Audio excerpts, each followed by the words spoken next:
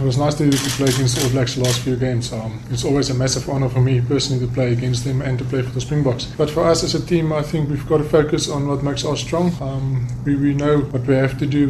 We've done some good research as well on where we can try and exploit their weaknesses, and I'm sure they'll probably done the same with us. I think that's a massive team, and at the end of the day, it's probably going to come down to which team actually wants it the most. What sort of things have you targeted? Anything you can tell us? Yeah, it's difficult to give you some information about that, but we focus on a lot of stuff. Definitely our scrums, our lineouts, our set piece has to be working, because they're the team that definitely target your set piece. We need to work and make sure that works out for us. I don't really think anyone kept anything back, especially if those two teams play against each other.